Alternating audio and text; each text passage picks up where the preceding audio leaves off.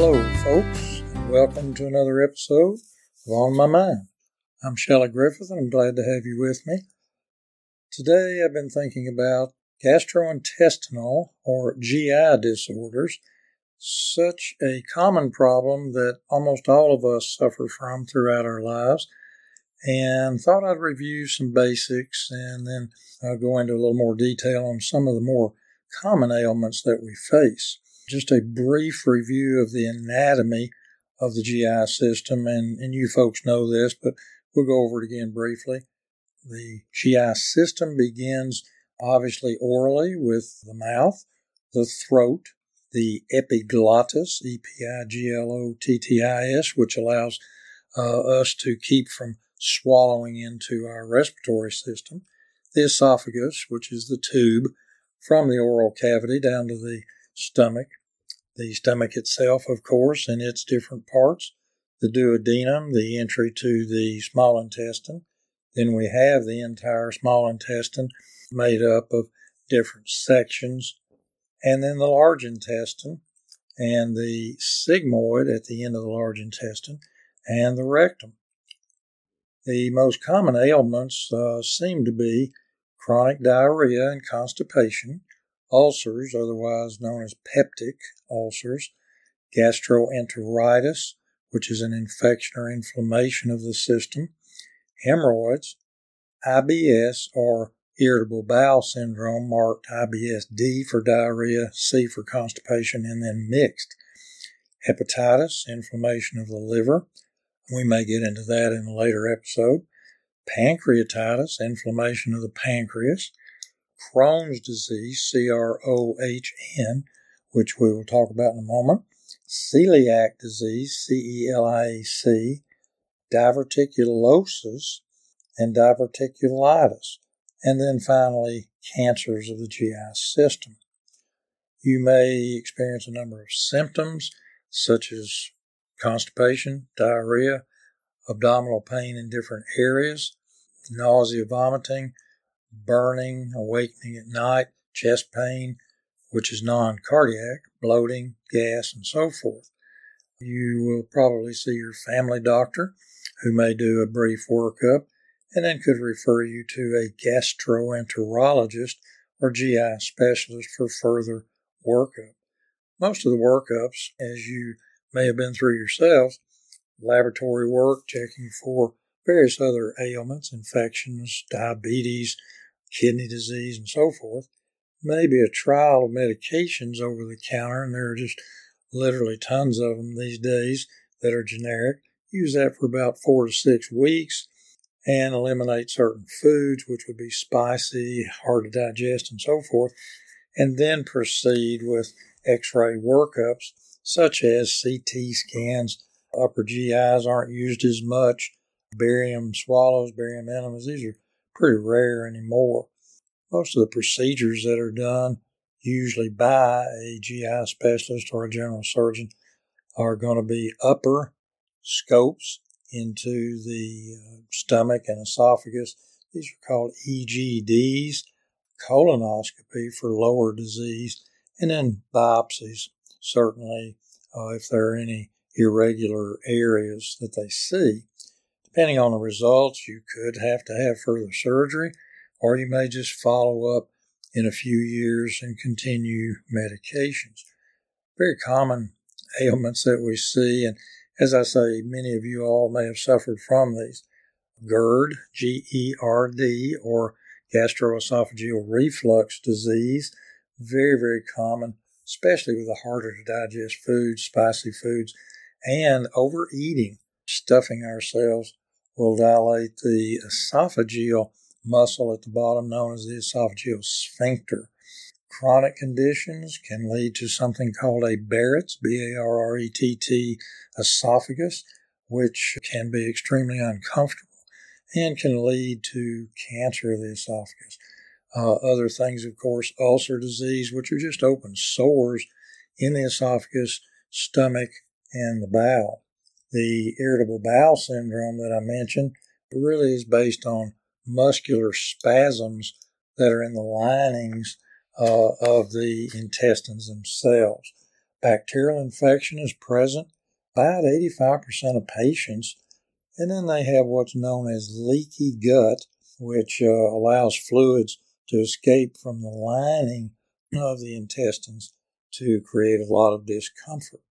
Most of these irritations, especially with ulcers, are caused by a specific bacteria known as Helicobacter, Helicobacter pylori, Pylori, or you've heard it H. pylori. Other bacteria are Clostridium and Candida, which can do many possible problems with yeast infections. And then the food allergies that many people have over the years.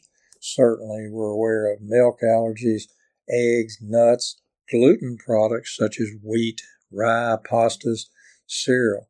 And this is a real problem for so many people. Gastroenteritis, commonly diagnosed in an office or in the emergency room, possibly due to viruses. It's a temporary inflammation of the stomach. We see it a lot in young people, but in elderly as well. And then the ulcers, of course, that we mentioned seem to be related to more increased enzyme production, which causes these open sores. The EGD diagnoses these the most common, and that stands for esophagogastric duodenoscopy. Much easier to say EGD, obviously.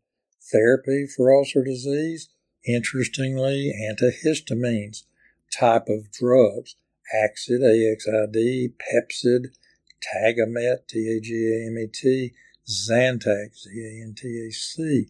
Some people will go ahead and treat this with an antibiotic, such as amoxicillin, Flagyl, tetracycline, Levaquin, LEVAQUIN, for about 6 to 8 weeks. And then if you add in other type medications, Prilosec, these are very, very common that can give us some relief, certainly, for these types of problems. We look at gallbladder disease, and about 20 million patients, apparently, in the United States per year have gallstones, with over 300,000 surgeries or cholecystectomies to remove that.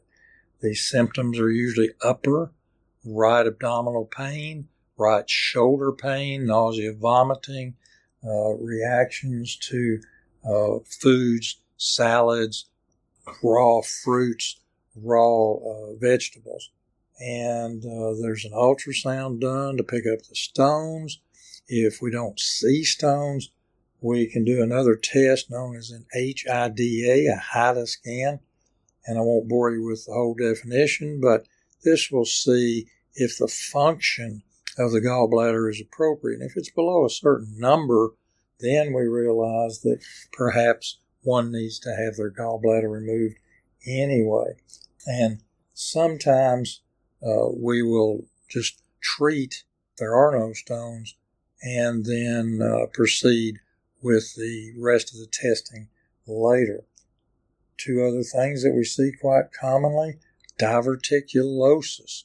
These are little sacs or pouchings in the intestine, and basically about 30% of us between the ages of 50 and 59 have it, and actually over the age of 80, 70% of us will have this.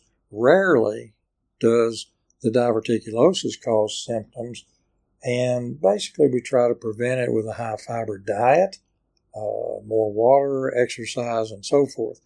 If, however, these little sacs get infected, that's known as diverticulitis. And there are over 200,000 patients per year hospitalized for this severe condition, and about 70,000 have actual bleeding from these areas and require hospitalization for a while and sometimes even surgery. There are antibiotics that can help diverticulitis.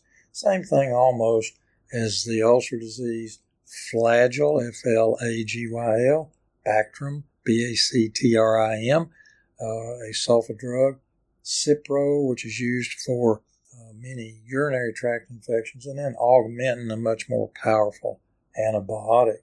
Sometimes, as I say, they may need to be admitted to the hospital, IVs, surgery, and so forth because of abscesses or open tracts in the lower intestine known as fistula, Fistulae, fistulae, or strictures to where one cannot appropriately empty the bowels. Another significant disease that most of you have heard of is Crohn's, C-R-O-H-N, named for a Dr. Burrell Crohn in 1932. Symptoms: fever, fatigue, bloody stools, mouth ulcers, weight loss, nausea, vomiting, and lesser known symptoms, which sometimes I had forgotten: skin irritations, rashes, eye problems, joint discomforts, kidney stones, anemia, and hepatitis. These are very interesting side effects to Crohn's disease. The incidence is about 33,000 cases a year, about 10.7 patients per 100,000 population. Family inheritance for Crohn's disease, about 20%, and it's usually diagnosed before one becomes 30 years of age, and a higher incidence with Caucasians and with the Jewish population. Same diagnostic test, CTs, maybe MRIs, and scopes. And most of the GI specialists start treatment with steroids and a drug very commonly known as azathioprine, Azathioprin, Imuran. You've heard of that drug probably, Imuran. Some of the newer agents you've seen advertised on TV recently: Stelara, Stelara, Skyrizi, Skyrizi. These are new, hopefully will be a lot of help, very expensive as you could expect. Antibiotics can be used as well. We'll try to reserve surgery for Crohn's as a last resort, which would result in bowel resection or removal, possible even colostomies. If we look at some of the worst case scenarios, cancers of the GI system, and we probably will have a podcast on that again later and go into depth, but oral cancers, about 54,000 new cases last year with 11,600 deaths. The risk is about 1 in 60 for men and 1 in 141 for women. Esophageal cancer seems to affect younger patients and actually is the 6th most common cause of death in the United States. 21,000 new cases in 2022 with 16,000 deaths, sadly. Stomach cancer itself, about 26,000 cases last year reported with 11,000 deaths. Harder to diagnose, and many times a third of these folks are not diagnosed until stage 4. If we look at pancreatic cancer, it's about the same and very, very late stages. Even with the modern tests of CTs and MRIs, it's still a major problem. And then colon cancer, we probably hear more about that than anything. The incidence is about 1 in 23 men and 1 in 26 women. Predicted this year will be about 150,000 new cases with 53,000 deaths. The symptoms that one would see: severe abdominal pain, change in the bowel habits, narrowing of the stool itself, rectal bleeding, weight loss, bloating, gas, and the workup is the same, mainly colonoscopy, which does need to be checked carefully, and depending on the results, screening intervals of 1 to 3 years. A lot of times we'll see polyps on colonoscopy or other structures known as adenomata, Adenomata. And if these look to be precancerous on the biopsy results, then you'll have screening much more commonly. And the screening now has been dropped. It used to be at age 50, and now the recommendations are to begin screening colonoscopies about 45, and especially if there's a family history with this. And basically the therapies, as you would expect: surgery first, usually to identify the distance and the extension of the cancer, possible resection of the bowel, possible colonoscopy, and basically you'll follow up sometimes with radiation and then the new immune drugs. So we have a great deal of problems with GI disease. Certainly, if any of these symptoms are bothering you, please consult your private physician. Let them evaluate and move you on if they need to a GI specialist. We want to be preventive and we want to be aggressive in treating these problems. And as I say, I'm glad to have you with us today, and I hope that you have a safe and a healthy day, and I'll see you a little further on up the road.